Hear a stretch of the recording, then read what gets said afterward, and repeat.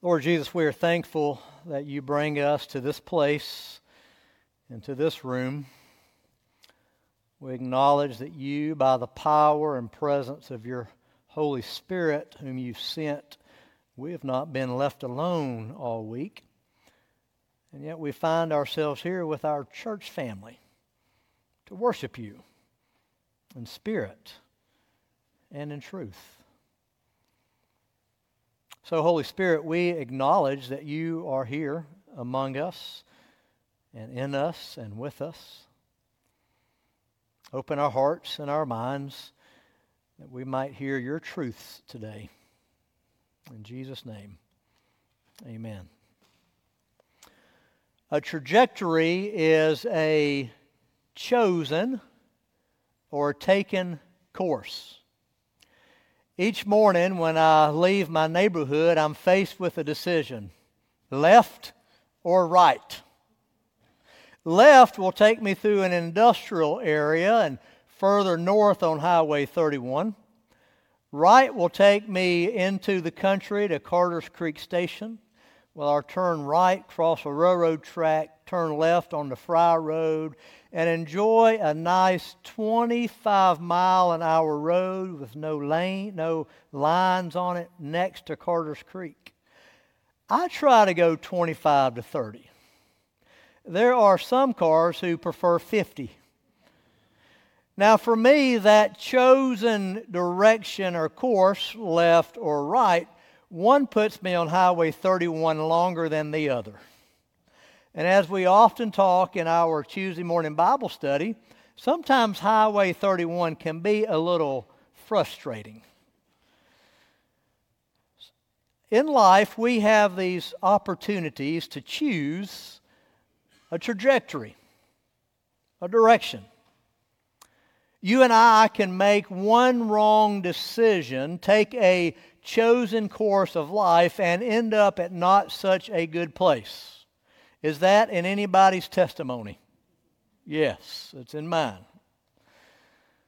That happened a few weeks ago with 4 boys in Memphis when they carjacked, shot, and killed one of our district superintendents.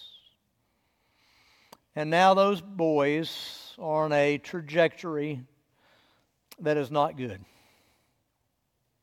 You've seen it happen in your own families and among your friends, some trajectories that are chosen and taken that have been bad. You've also seen healthy trajectories that are chosen and things produce good results for yourself and with others. We can have both of those in our testimonies, good decisions and bad decisions.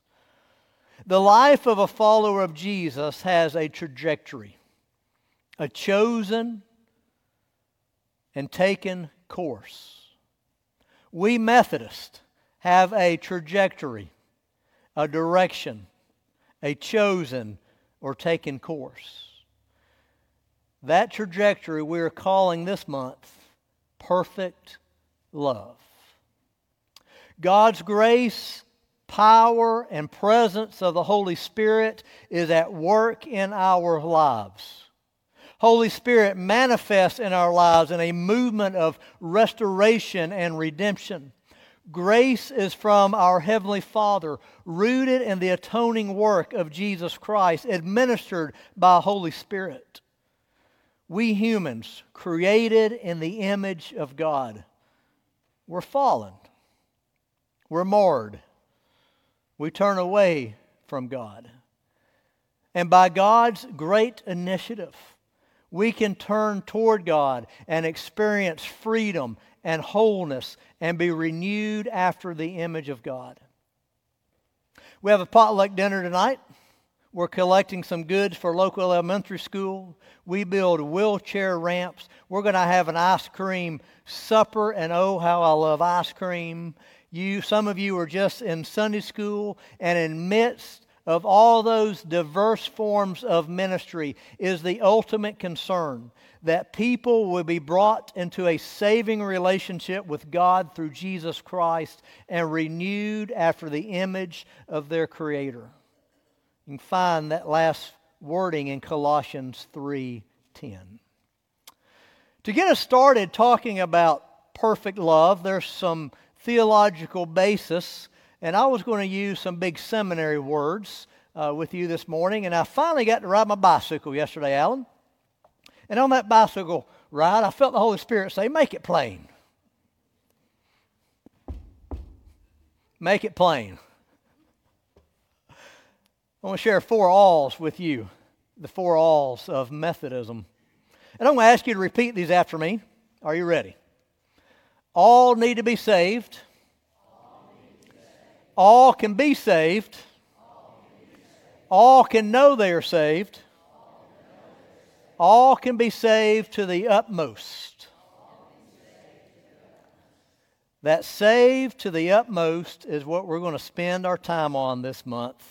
Perfect love. Now, I want to encourage you as Robert and I, unpack perfect love and being saved to the utmost. I want to encourage you, if you miss a Sunday, make sure you tune in back into the video on our Facebook, our live streaming, or catch the sermon on podcast, because we're unpacking this throughout 4 Sundays. First, some stories, some testimonies. Mr. Pritchard came to a sense of his own brokenness before God. He had a despair of his inability to rescue himself. And it was from this place of self-realization that he was filled with perfect love, and God gave him a clean heart. He asked Jesus to give him a clean heart, and he heard within his spirit, I will be clean. And he writes in his testimony that he felt this cold, hard bar that was across his heart break. And he testified, all my soul was filled with love, nor could I doubt, but Jesus has made me clean through the word which he had spoken to my soul.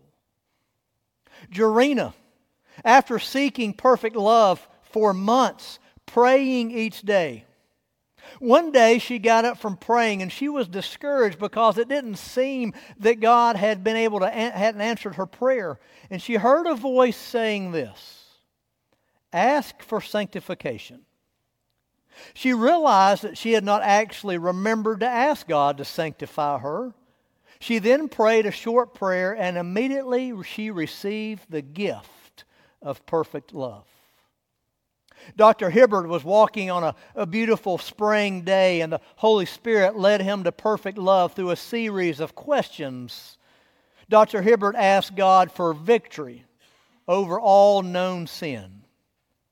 And as soon as he asked it, he realized he had received the victory.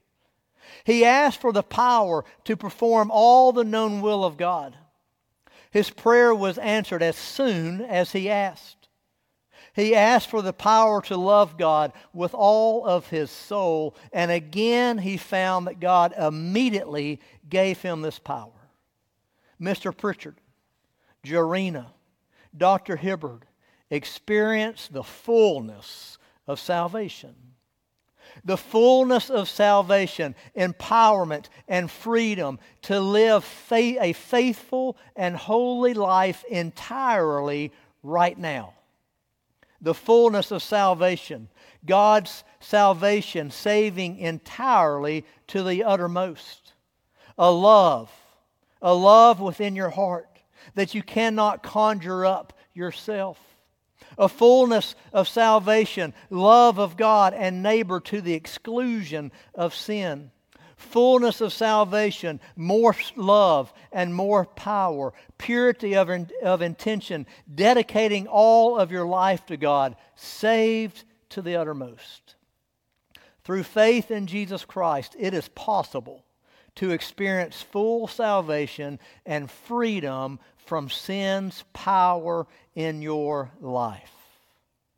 In the red letter words of Jesus, be perfect as your heavenly Father is perfect.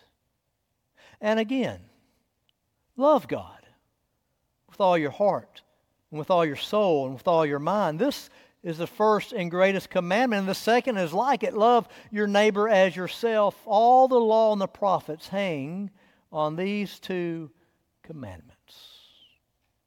Perfect love, the theological term that I felt the Holy Spirit say to me yesterday on my bicycle to not use today.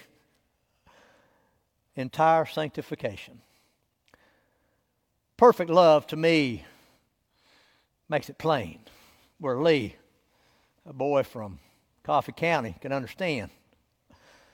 Perfect love is the trajectory of Methodism.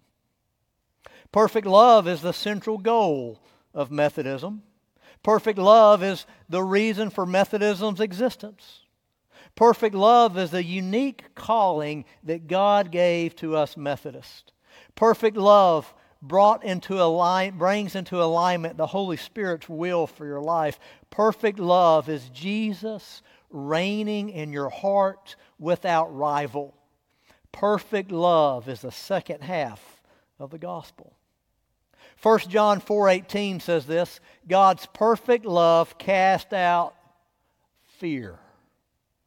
God's perfect love cast out fear. God's perfect love displaces our disordered alliances. God's perfect love displaces our addictions. God's perfect love displaces our pent-up hate in our hearts. Methodism is a movement of followers of Jesus who wholeheartedly pursue holiness. Methodists are people who seek to receive this gift of perfect love, entire sanctification. Methodists are people who hunger for holiness. Methodists are people who are overwhelmed by God's love for them, seeking and becoming hungry for holiness, hungrier for holiness than being worried about being embarrassed in front of others, more desperate for God than we are determined to protect our reputations. From the oldest Methodists here to the newest Methodists, I don't think we've experienced Methodism at its best and its most powerful. This pursuit of perfect love has all but been lost among us Methodists. Mentioned one time a year in our services of ordination and annual conference. Over the years, and I'm talking 100 years, cultural respectability increasingly won out over the pursuit of holiness. Our Methodist forefathers and foremothers chose a path of worldly power and influence and abandoned the spiritual heritage or a trajectory of perfect love. And the more that we've distanced ourselves from this unique call, the more we Methodists have experienced decline spiritually and numerically. The trajectory of Methodists was perfect love. What is it now? That all depends on you and me. I don't think God is finished with a people called Methodist.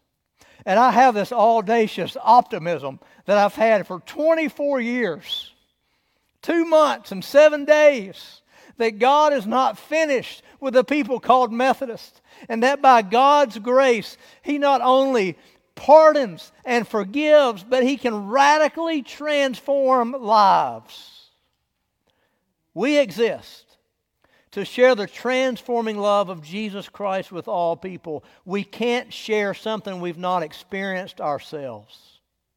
The good life in Jesus comes when we surrender, when we die to ourselves to be alive in Christ, being truthful with ourselves and others about our weaknesses and our desperation and our great need. If we're going to see revival, if we're going to see an awakening, it will only come as we pursue perfect love with urgency. At the conclusion of Paul's letter to the Thessalonians, it's our scripture reading today. It's 1 Thessalonians 5:23, if you would turn there with me. 1 Thessalonians 5:23. All good biblical scholars know that 1 Thessalonians comes before. Thank you. Good biblical scholars there. 1 Thessalonians 5:23. May the God of peace himself sanctify you entirely. You catch that theological word, sanctify? Sanctify you entirely. And may your spirit and soul and body be kept sound and blameless. Do you hear the holiness theme there? Sound and blameless. At the coming of our Lord Jesus Christ. The one who calls you is faithful, and he will do this. Sanctify entirely. Perfect love was the trajectory of Jesus, the trajectory of Paul, the trajectory of Methodists, the trajectory of Wesley, and it happened in the lives of Mr. Pritchard, Jorina, and Dr. Hibbard. It happened in the lives of others, and it can happen in your life. God will make this happen, for he who calls you is faithful. At the end of John Wesley's sermon, near the end of John Wesley's sermon on Scriptural Way of Salvation, he writes these words, "Expect it by faith." This perfect love, brothers and sisters, is not something that we will up in ourselves. It's not based on our works. It's a gift of faith. We expect it by faith. Expect it as you are. Expect it now. Christ is ready. Expect it by faith. Expect it as you are. Expect it now. Christ is ready. Expect it by faith. Expect it as you are. Expect it now. Christ is ready. Lord Jesus, you promised to work in our lives, and so, Lord, we are standing on that promise. A work of perfect love. Lord Jesus, I repent that as a preacher, I have not preached enough with clarity on full salvation and being made perfect in love. So, Lord, I ask for your forgiveness.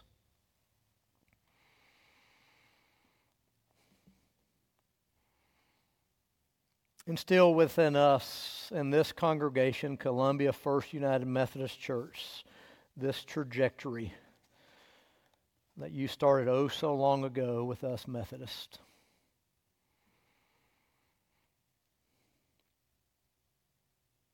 We expect it by faith.